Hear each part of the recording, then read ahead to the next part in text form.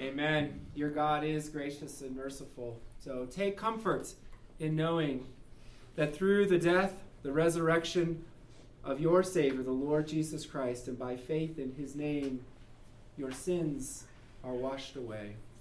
I'm going to read to you from 1 Peter chapter 1, a passage that many of you probably read this morning in your own personal devotions. It's a passage of Scripture that Ben will open for us in just a moment. The apostle says, Peter, an apostle of Jesus Christ, to those who are elect exiles of the dispersion in Pontus, Galatia, Cappadocia, Asia, and Bithynia, according to the foreknowledge of God the Father, in the sanctification of the Spirit, for obedience to Jesus Christ, and for sprinkling with his blood. May grace and peace be multiplied to you. Blessed be the God and Father of our Lord Jesus Christ. According to his great mercy, he has caused us to be born again to a living hope through the resurrection of Jesus Christ from the dead, to an inheritance that is imperishable, undefiled, and unfading, kept in heaven for you, who by God's power are being guarded through faith for a salvation, ready to be revealed in the last time.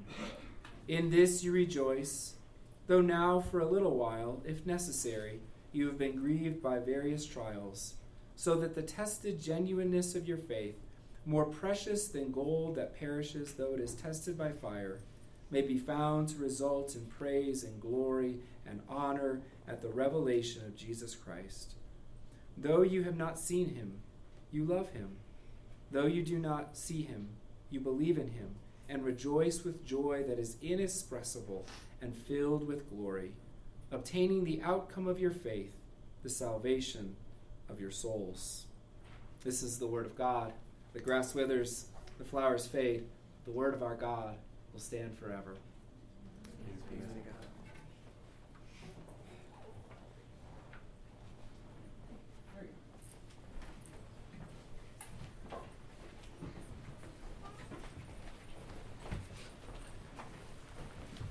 Well, good morning, everybody.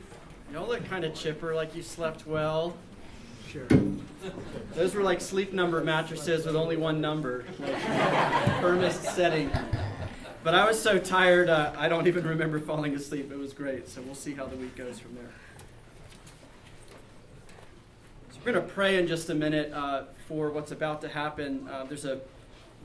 Paul says something in Romans 10. He says, faith comes by hearing, and hearing the word of Christ. If you want to know how God plans to grow you and increase your faith, it's through things like what we're about to do. But we need him to open our ears.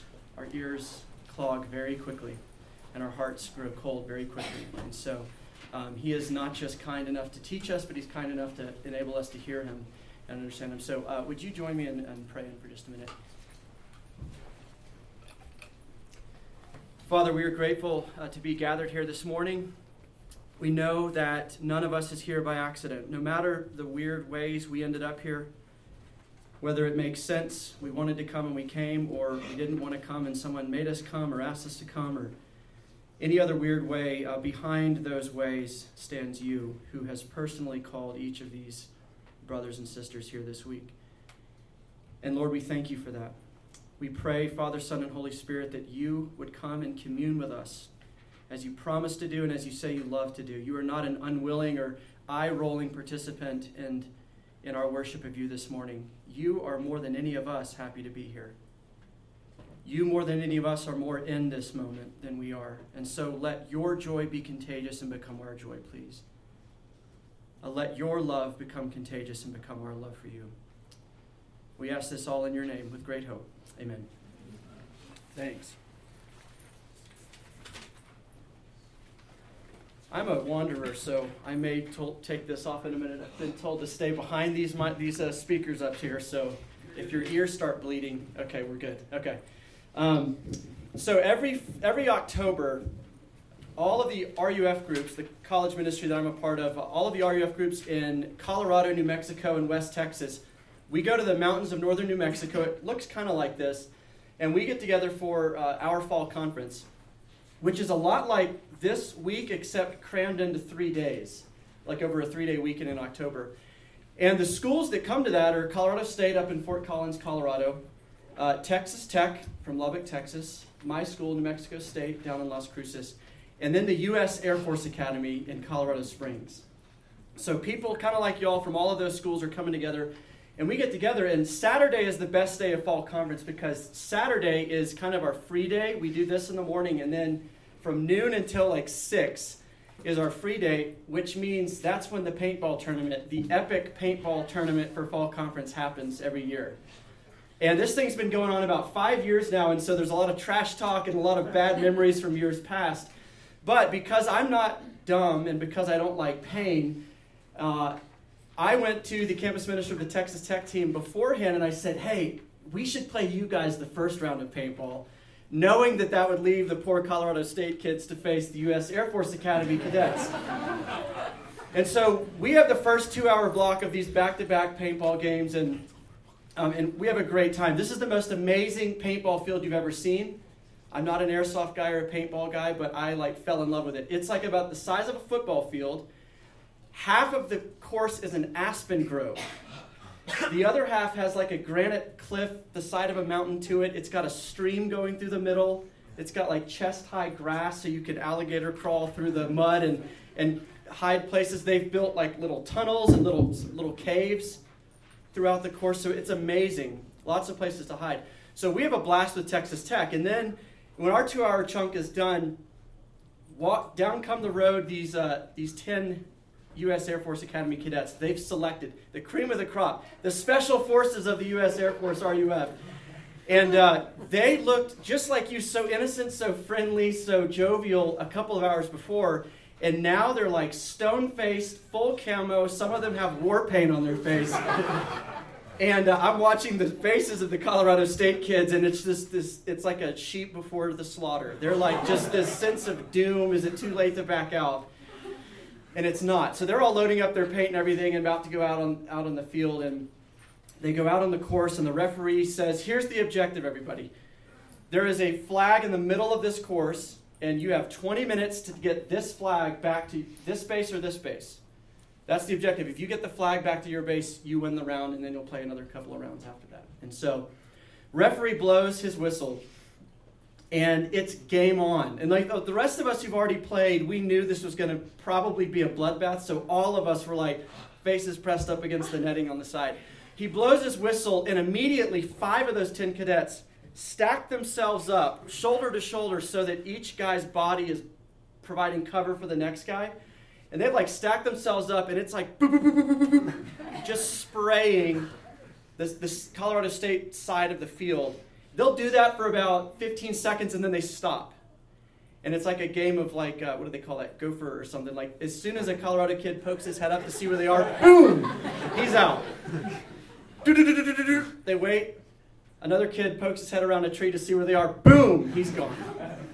And they do this for about a minute. Now, about a minute and a half into the game, we're all on the side there, and we don't know what's happening. We're seeing some really cool stuff happen, and we're like, sorry for you guys, but I see an arm reach out of the grass and grab the flag, and the second this kid grabs the flag, he stands up, just like in broad daylight, he's not trying to hide anymore, stands up and runs back to his base. And the second he stands up to run back, the other 5 cadets, who as of this point have been hidden, no one's known where they are, pop out of like a tree house, 2 more out of the grass, and all of them, 10 people, just hold their hand on the trigger, and it's a paint bath on the other side of the field. They couldn't shoot back at this guy who has the flag and is about to win the game if they wanted to. It's just they're fully just getting lit up from every direction from these U.S. Air Force Academy cadets. Now, there was a few things I was feeling at that moment. One, Lee Greenwood's Proud to be an American was coming to my head, and I was like, I feel very safe that these are the people that we're paying to take care of us. They have been trained well. I also felt bad and vindicated for choosing to go against Texas Tech. But the third and important thing, the reason I'm telling you this story is I'm sitting there and I'm starting to wonder, what is it that explains how, not in 20 minutes, but in 2 minutes and 20 seconds, with 17 and a half minutes to spare, this team crushed that team. And I wanted to dig a little bit deeper than just they're trained or they had the same equipment as everybody else. They've had training in that, but not specific paintball training.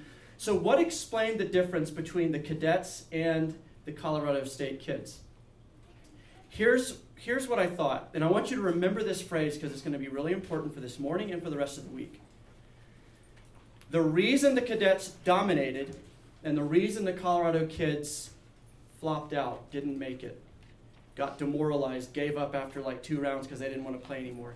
The reason is this: situational awareness. Situational awareness. Situational awareness means that at any given moment you are fully aware of everything around you. You're aware and alert to your surroundings. So think about those Air Force cadets. Situational awareness in that game meant that these 5 cadets here, they knew where their teammates were, not just the guys next to them. They knew there was 5 more hidden over there, ready to have their back when they needed it. They knew there was a guy, alligator crawling through the grass and the mud to get the flag, so they were covering him. They knew where the obstacles were. Don't go that way, there's a high hill we'll slip on. Don't go that way, there's water, go this way. They were aware of the objective and how to accomplish the objective. Here's our plan. There's the flag, we got to get it there, but how do we do it? Here's how we're going to do it. They were aware of the enemy positions, right? And they were aware of their massive superiority, so they had a little bit of fun with it. But they're aware of like every little place the Colorado State kids are. There's one, boom, he's out. There's one, boom, he's out. Conversely, the Colorado State crowd, the reason they lost in such an epic bloodbath in 2.5 minutes was a total lack of situational awareness. They never talked about where their teammates were going to be. They didn't know where their teammates were going to be. And so it's an every man for himself mentality or every girl for herself mentality. So if you decide to go run for the flag, you have no idea where your teammates are and whether they're going to cover you or not. Nor do you know where half of the enemy force is. Nor do you know where the obstacles are, or you don't have a plan for how to accomplish the objective, how to get that flag back to your base. Situational awareness was the reason the cadets won and the reason the Colorado kids lost. That's what explained it all. Now, you don't need me to tell you this. Life is no silly paintball game. The ammo is real. It's live action. It's real consequence. You bleed when you get hit by the stuff of life. You don't just bruise. But the same kinds of things happen. If situational awareness is this important and this decisive on a silly little paintball field for a 2-minute game, how much more important is it on a real battlefield? How much more important is it in life? That you would be aware, alert to your surroundings at any given moment, the resources that you have at your disposal, the people at your disposal to help you, enemies, threats, dangers, temptations, obstacles, to be aware of your objective and how you're going to accomplish it at any given moment. How important must that be? Just in everyday life. It's crucial. It's of utmost importance. It explains why some seasons in our life we walk or we run, and some seasons in our life we crawl and we fall. I think it has a lot to do with this situational awareness stuff. It's that important. Now here's the thing. I don't think it's a stretch at all. You'll find this out this week as you read through the book of 1 Peter. It's not a stretch to say that Peter's letter to the Christians in Turkey that he's writing to is a manual in situational awareness. Because this is the book where Peter will talk about the unseen threats that surround you. There's a devil out there prowling around waiting to devour some of you. Be on guard. This is where he talks about the resources God has surrounded you with. His grace, His mercy, His protection, His presence, His church, your pastors, your elders, your brothers and sisters, your teammates. This is the book Peter's going to talk about the obstacles that will get in your way and make you slip or bog you down or block you. This is the place Peter will talk about tactics and objectives, about how we accomplish our mission, our objective, in a Christian life that happens, like I said last night, in a place called exile. We'll unpack that term exile over the next 6 or 7 talks, so we're not going to just do a blunt definition now. We'll come at it piece by piece. But Peter's letter, the thing you're going to be reading every morning in your devotions, is a manual in situational awareness, opening your eyes to what is already true all the way around you, for better, for harder. That's what this is. Now, first, the passage that Patrick just read, how Peter starts his manual, his situational awareness manual or training guide for these Christians. How does he start it? Well, he starts it by giving these Christians their bearings, putting some landmarks around them and pointing them out so that they'll know where they are. Now, why did these Christians need to hear this? Why did they need Peter to start his letter this way? Well, the reason why, you might have read it in the little blurb that was put out a few months ago about this conference. There was a little blurb about what these Christians were going through. But these Christians, basically, if you could live life in their skin, here's how you would have felt. You would have felt like you had fallen off the map. And that God had lost sight of you, maybe.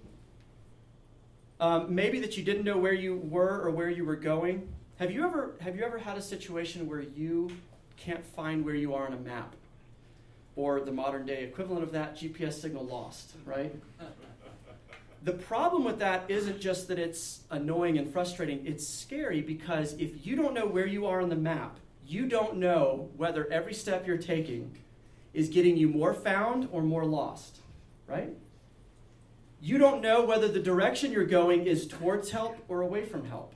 You don't know if you're getting in more trouble or less trouble. And then you have the psychological weight of just not knowing where you are and where you're going. Imagine what that feels like in your life. You ever been at a place in your life where you don't know where you are? You don't know if God knows where you are. As of yet, there's not been a sermon or a message or a person you've talked to that seems to get your address or your coordinates right now. You're lost. And you don't know every day you wake up whether that's going to be a day that brings you back towards hope and healing or further away from it. That's where these Christians were living life. They were wondering, are our prayers bouncing off the ceiling? Does God see us? Does he know where we are? Geographically, they were far from where God seemed to be doing really cool stuff in other people. You ever felt that too? God seems to be doing the coolest stuff in all those people around you, but not in you. These Christians are in modern-day Turkey, long way away from Jerusalem. The epicenter of Judaism, the epicenter of the church, where Pentecost happened, the Spirit was poured out on the church. And they're a long way from Rome, where Peter is at this time, and later some of the other apostles. So they feel far from God's best work. They feel a little bit off the map at the edges of where the really great stuff is happening. They feel like he's far away. And they're confused about what's happening. If you want to know, again, like what exile feels like, so you can kind of begin to identify places in your life where you're really tasting that flavor of exile. Exile feels the opposite of what your inheritance in Jesus is. So go back to this passage and look at verse 4. Exile feels like the opposite of that inheritance. He says our inheritance is imperishable. Exile, you feel very perishable. You feel like you have a shelf life that expired 3 months ago. You're dry, you wonder if you can keep going. Peter says our inheritance, we are undefiled. In exile, you feel very defiled. You feel very dirty. You have an orphan mentality. Peter says our inheritance is unfading. In exile, you feel very much like you're fading fast. Peter says our inheritance is being kept by God's power, guarded for his salvation waiting to be revealed. In exile, you don't feel like you're guarded and protected with a Secret Service detail around you. You feel alone and vulnerable and weak and fragile. That's what these Christians were feeling to some extent. I'm not saying every single second of every single day they were down in the dumps like that. There is plenty of evidence in this letter that this was more like a roller coaster than just a walk through the valley. But that's where these people were living life. And so that's why Peter starts his letter the way he does. Really quick, why do we have the book of 1 Peter? I don't know for sure. I would imagine that someone from one of these churches or someone heard secondhand about one of these churches that they were in a really rough spot. These are Gentile believers, which means they didn't grow up in any church. They don't have some long pedigree of learning the Bible, and this is not familiar to them. It's new. It's weird still. And there's this burst of excitement at first, and now there's this, man, we're being ostracized. No one comes to our restaurants. No one does business with my parents because they're Christians. We don't have any seats on the city council. No one will elect us. We're the laughingstock of the town. We're the village idiots. And Peter gets word that these new believers who are alive in God now are experiencing that kind of place, that kind of situation. And so Peter probably runs off and pens this letter and hands it to some courier, and he says, take this to them now. So how's he start his letter? He puts them on the map, first geographically. Now, you might know this already, but the way people started letters back in the day was different than us. Like, you would say, Dear Ben, how's the weather in Westcliff? Back in the day, they would have said, I, Peter, an apostle of Jesus Christ, to the saints in Westcliff, how's the weather? But this is a little bit different than how Paul and the other writers of Scripture start their letters. Peter has put their geography in a gospel sandwich. Right before it, he calls them elect exiles. Right after, he talks about how they're foreknown, chosen in God, sanctified by the Spirit, sprinkled by the blood of Jesus. And weirdly, right in between that and that, he's talking about their mailing address. Why? For the very reasons I just said. When you are at a place where you think you're invisible to God, he doesn't see you, he doesn't hear you, he doesn't even know where you are. How encouraging would it be to receive a letter from the Apostle Peter, who will say in his other letter that no scripture is written by man, but by the Holy Spirit through men. You had a letter from God to your address, zip code and all, your GPS coordinates. This is the gospel in geography. Peter is saying in Pontus, in Galatia, in Bithynia. And they're saying, he knows where we are. Even just that, he knows we exist. You know, on an elevator, they have that little button with a fireman hat on it that you're supposed to push if you get stuck. You know what the other button is right next to it? Or the other little light? It's a call received light. Why is that light there? Because imagine if it wasn't. You are stranded on an elevator, it's getting hot, and you're jamming that button, and you have no earthly idea whether that's a fake little button just someone put there to give you hope. You have no idea whether it actually got through to someone who's at work that day or is going to get the call. You start to panic. You start to freak out. You start to rip the ceiling panels off to try to scale up the wall. You go nuts. They put that light in there so that you know your call was received. Help is on the way. Peter starts his letter. It's this giant call received light for Christians. God has heard your cry for help. And here is a letter from the living God that's been dumped in your mailbox. Wherever you are doing life right now, that's where this letter, that's where the gospel, that's where God's grace meets you. You don't have to travel far to find God. You have to open your eyes. Peter starts with a geographic gospel, but then he moves into a much deeper, even spiritual sense of this gospel, that God knows where we do life. Peter puts them back on the map. They've lost their spiritual bearings to some extent. They remember some stuff just like we do when we're in hard spots. We remember, okay, God is sovereign, okay, he loves me. But emotionally, that's harder to believe than this hurts. This is confusing. Why is he still letting this happen? I've prayed a ton about this. Why am I still struggling with this sin? So Peter starts to put them back on the map spiritually as well.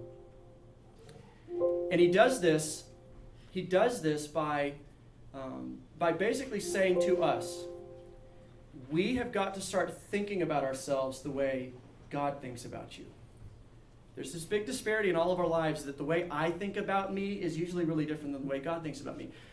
I'll ask my students this question a lot because I need to be asked this question. I'll ask them, we're talking about something, maybe a place of shame that they just revealed or a struggle that they're going through or just whatever else, something going wrong in their lives. And I'll ask them, what is God thinking about you right now? Sometimes they'll say, he's so sick. He can't believe I'm still here. Like I'm still at this place. I haven't gotten better. I haven't moved on. Like I don't get it. Light bulb hadn't gone off. Or he rolls his eyes. Father, Son, and Holy Spirit gossip you behind your back. Or he's kind of just sitting here like I am, like, man, I'll pray for you. Maybe one day you'll come around. No. Peter is putting a head-on collision with you and God, what he thinks about you, to change what you think about you. And Peter starts this way. Here's what God thinks of his people. First, you are elect. You're elect, which means chosen, which means selected, which means set apart. But here's what it really means at a street level. It means there is nothing at all accidental about God's grace for you. There is nothing accidental or haphazard about it. There is nothing last minute or as an afterthought. It means, your election means that God made the first move towards you and still makes the first moves towards you, not you. We love him because he first loved us. God came to us. He didn't shout from heaven, "You come to me." That's what our election means. It means that there was this eternal conspiracy to rescue you. It was methodically planned, thought out. The cost was counted, just as Jesus tells us to count the cost before we go on some mission. And it was executed and it was accomplished, which means you were foreknown. There is nothing accidental or haphazard. This is serious business, your election. And it means this too. I thought of this while we were singing earlier. It's weird with our culture now, what qualifies for celebrity status, or what warrants, like, the historians all like going and researching a person and writing a bunch of books, or ESPN, the 30 for 30 thing, where they're like, let's focus on this guy or this athlete and do a whole expose on him. What would it be like if the world knew, if the world saw your name written in the book of life, and they knew everything that I just said, and they were able to perceive that God has literally moved heaven and earth to rescue you? Not getting individualistic here, but this is an application of your election. You are elected. We are elected as a people. But what would they think? How many journalists would start calling you? How many historians would ask for time with you to interview you? It would be a lot, because Peter even says later on, angels long to look into these things. God saving you, us. What would the world think? At first, you would be the object of their study. What is it about you? Why did he choose you? Why you? And very quickly, their research would get shot right back to God and say, the reason lies in him. Because this person is just like all these other people, right? So the research turns around on a dime and winds up right back at God. Here's my question for you. There's this first word, elect. Is that how you think about you? Or do you feel like an accidental addition to the kingdom of God? Do you feel like an afterthought? You're the runt of the litter. Do you feel forgotten?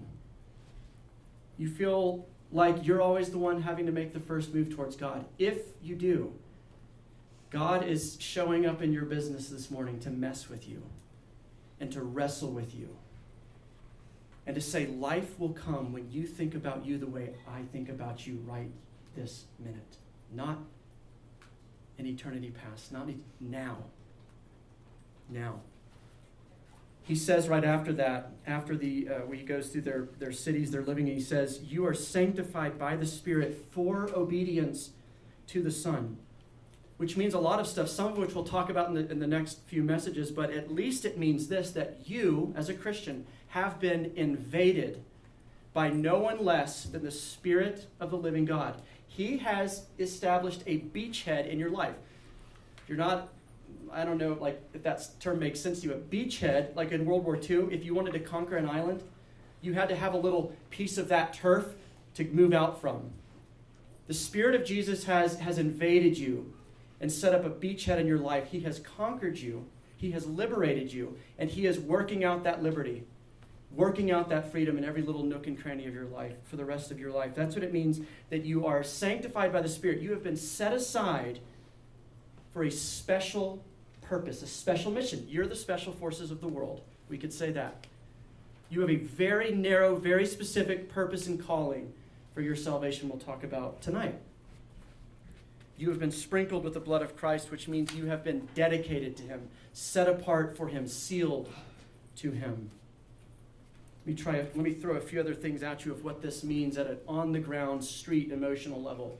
Your election, your sanctification, your sprinkling, and everything else Peter says right after that. It means this: you're not an old, crusty, dried-up person in whom God's best works are in the past. You're new. You're alive. You've been born again. Everything is new. It is fresh in your life. It means you don't have a fading hope, but a living hope, which means your life is in permanent sunrise mode, not sunset mode. Your life is in sunrise mode, not sunset mode. It's a living hope, not a dying hope. You have an indestructible inheritance, not a perishable or fragile one that you have to guard, like the ring in Lord of the Rings. You're precious. You have to set it out. You have to cling to it, protect it, because what if something happens to it? God is protecting it. He is your guard. He is the Wells Fargo guard right there, guarding it, making sure nothing touches this inheritance. You're not far from God, but you belong to Him. You're near to Him. And you're not lost, aimless, or wandering. You are pursued, chased, known, and adored. So, here's kind of the second part of this passage that we'll begin to wrap up on. What makes us forget all the stuff I've just talked about? Either, one of a couple of things is going through your mind right now. Either, I've heard all this before, which if that's what's going through your mind, listen to what we're about to talk about. Or you might be thinking, oh, wow, this is a really encouraging refresher course in what is already true of me. But why is it so easy to forget? Why do we have to get out of town, come to things like this, and intensely focus on it for a week just to kind of warm our minds and our hearts back up? I think it's because of the second word, the second label Peter slaps on the people of God, which wasn't new. Peter didn't invent this metaphor that the people of God are living in exile. It was literally there since the second we left Eden. There's a sense of homelessness that God's people have always had. This angsty longing, like, I'm not where I should be. I was made for something else. Peter is picking up that metaphor that's been woven through the entire Bible when he calls us elect exiles. But he calls us exiles. And here's why I think we forget the elect part, which I'm going to kind of use as an umbrella term for all that's true about you because of what Jesus has done, and the Spirit has done, and the Father has done. Why do we forget it so easily? Because of this exile thing, which we could say when your situation in life stinks, we forget all of that, usually. Right? Are you with me? Is that true of you too, or am I making a confession that no one's going to nod to? That's true of all of us, right? When our situation stinks, we get obsessed with our situation, the pain, the confusion, the frustration of it, and we lose sight of all of these other things. Here's another way at it. We lose sight of the gospel when our circumstances don't preach the gospel to us. We lose sight of the gospel when our surroundings and our situations don't preach good news to us anymore. Guys, it's easy to believe that God loves you when your friendships are thriving and people want to be your friend and there's no drama and life at home is great and you know where you want to go to college and what you want to major in. It's a little harder when home is not a refuge. It's a war zone between your parents. It's a little bit harder when you feel like the outcast of you feel like a pinball. Every friend group around you get punched back out to the next one. You're a wanderer relationally. It's a little bit harder when spiritual life's a little bit more complicated than you thought it would be. When your surroundings, when your circumstances, when your emotions don't preach gospel to you, it's harder to believe it, right? It's harder to believe everything we just spent time talking about it. We lose sight of it. And this means, if you experience this means you're normal. Because Israel, throughout the Old Testament, this was their pattern. You know how many days after God had literally said to an ocean, water here, you go over there, my people are going through the dry land in between you. How many days after that had they started asking the question, did God bring us into the desert to murder us? 3 days. Their clothes weren't dry. They're still seeing bodies of Egyptian soldiers, the superpower of the world, wash up on the shore, and they're already wondering, is God killing me? Then they go out into the desert, and that's the refrain of 40 years in the wilderness, is God brought us out here to kill us. Their situation isn't preaching gospel. Well, it kind of was. I mean, they were delivered out of death into resurrection life in the promised land, right? But their situation at the present moment, at that day, wasn't good. And so they couldn't see all this stuff about Israel. You're my firstborn son. You're my elect. They lost sight of that because their surroundings and their circumstances and their emotions weren't preaching good news to them anymore. It was bad. It was hard. So they forgot about it. Same thing happened to Israel during exile. Go read the Psalms one time and see how Israel was wrestling, trying to wrap their head around how bad life had become, how much it hurt. And the Christians in the New Testament are prone to do this too, and you and I are as well. So this makes you fit in the family of God, and this is the kind of stuff that you experience. Does God still seem sweet and good and precious and all valuable to you when life falls apart? Or does he seem bland and mean and even evil when bad things happen? That's what I'm talking about here. Does suffering make you lose situational awareness? It could have the opposite effect. You know, those Colorado State kids pinned down under heavy fire, that suffering, that trial that they were going through could have kind of turned the light bulbs on for them. We need to regroup, and we need to develop a strategy, and we need to be aware of where our resources are and what the objective is. Or it could have just ended where it did, where they all get picked off one by one. When your surroundings don't preach the gospel to you, are you still able to believe it? Are you able to put more weight in what God thinks about you and says about you than what you or your surroundings or your life right now says about you? That's what Peter is talking about. Here's where we'll end, and I'll give you a story. We forget, and we get into a lot of trouble and a lot of hurt when we separate these two things that God has joined together, elect, exiles. Peter says, you are, this is your identity, you are an elect exile. And what God has joined together, let no one tear apart, but we tear it apart all the time. And we see either one or the other. We make what is a three-dimensional or a multi-dimensional Christian life into a one-dimensional thing. We either have a very simplistic understanding of the Bible, the gospel, and faith, and we say, I belong to God, therefore good things will happen to me. Do you know how many 18-year-olds I've spoken to when they show up at college who have left the faith because suffering happened? Life got complicated. And they didn't know how to hold these two things together, elect, exiles. All they understood was the elect part, and they didn't even really understand that. They just thought it meant, and so did Israel, by the way. They said, if God is faithful to us, if he loves us, why are we out here with no refrigerators, no food, no pantries? We're exposed to all the elements. If he loves us, why this? The Christians in Turkey were feeling this way. If he's for us, then why do we feel so alone? When we separate these two things, elect, exiles, and when we begin to see the Christian life in a simplistic, black and white, one-dimensional way, an unnecessary amount of confusion comes into your life. And you start turning some accusational questions back towards God. Are you even good? Or are you after me? Are you conspiring for my good, or are you conspiring for my harm?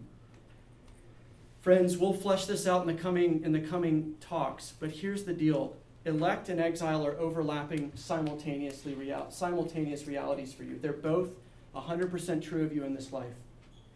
They're always true. There's not a time when you're not an exile. There's not a time when you're not elect. They're both always true. And we have to see the Christian life as a multi-dimensional, deep thing, not a paper cutout, one-dimensional thing. Here's a story to bring this down to earth, and we're done. I saw this exhibit a couple of weeks ago, and I'm not an art guy, and I'm like, I can make it through a museum in about 20 seconds. But I saw this exhibit, and it did what good art is supposed to do. I just stood there, and I was amazed. I don't think I've ever done this with art before. I couldn't leave. I was just looking at it, staring at it, being like, this is brilliant. What it was some artist, he had a gallery full of about 20 of these, and what he had done in each of these little sculptures is it was this rectangular block about 7 feet tall, about 2 feet deep, 2 feet wide. And what he had done is taken about 20 panes of glass, And he had each individual pane of glass had a different kind of matrix on it, or a different set of splatters, or different colors, or different silhouette shapes, or whatever. And each pane individually, you couldn't tell what it was. It looked silly, it looked stupid, it didn't make sense, it looked bad. You're like, what's this pane of glass with black speckles on it? What's this weird circular shape over here with red dots on the bottom? Like, this doesn't make sense. It's confusing. You dismiss it. This guy then went and took those 20 panes of glass, each with their own special painting or picture or splatter on it, and he pressed them together. He laminated them together.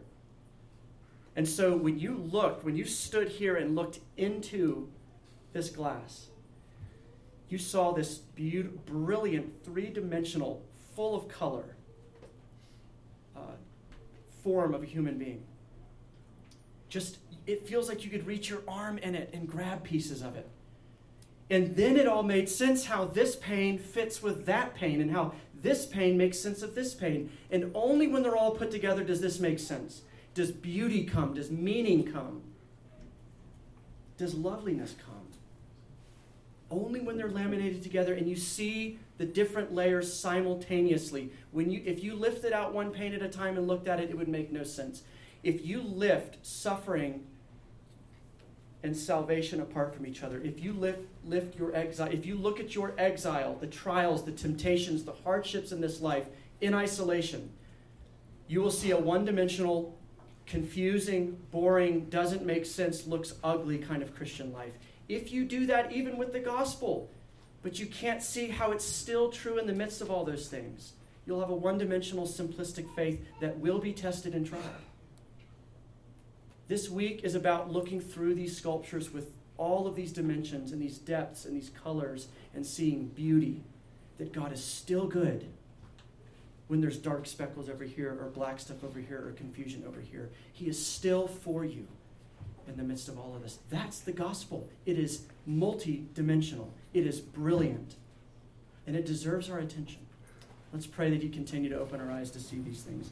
Lord Jesus, we pray, is it too much to ask that when we leave this week that we would see the gospel as that sculpture looking through all of the different layers? Would you help us to see them at the same time, not one only or one over here only, but 2 and 3 and 4 at the same time? Help us to see the full picture of what you have done in us and what you are doing and what you will do in us by your grace.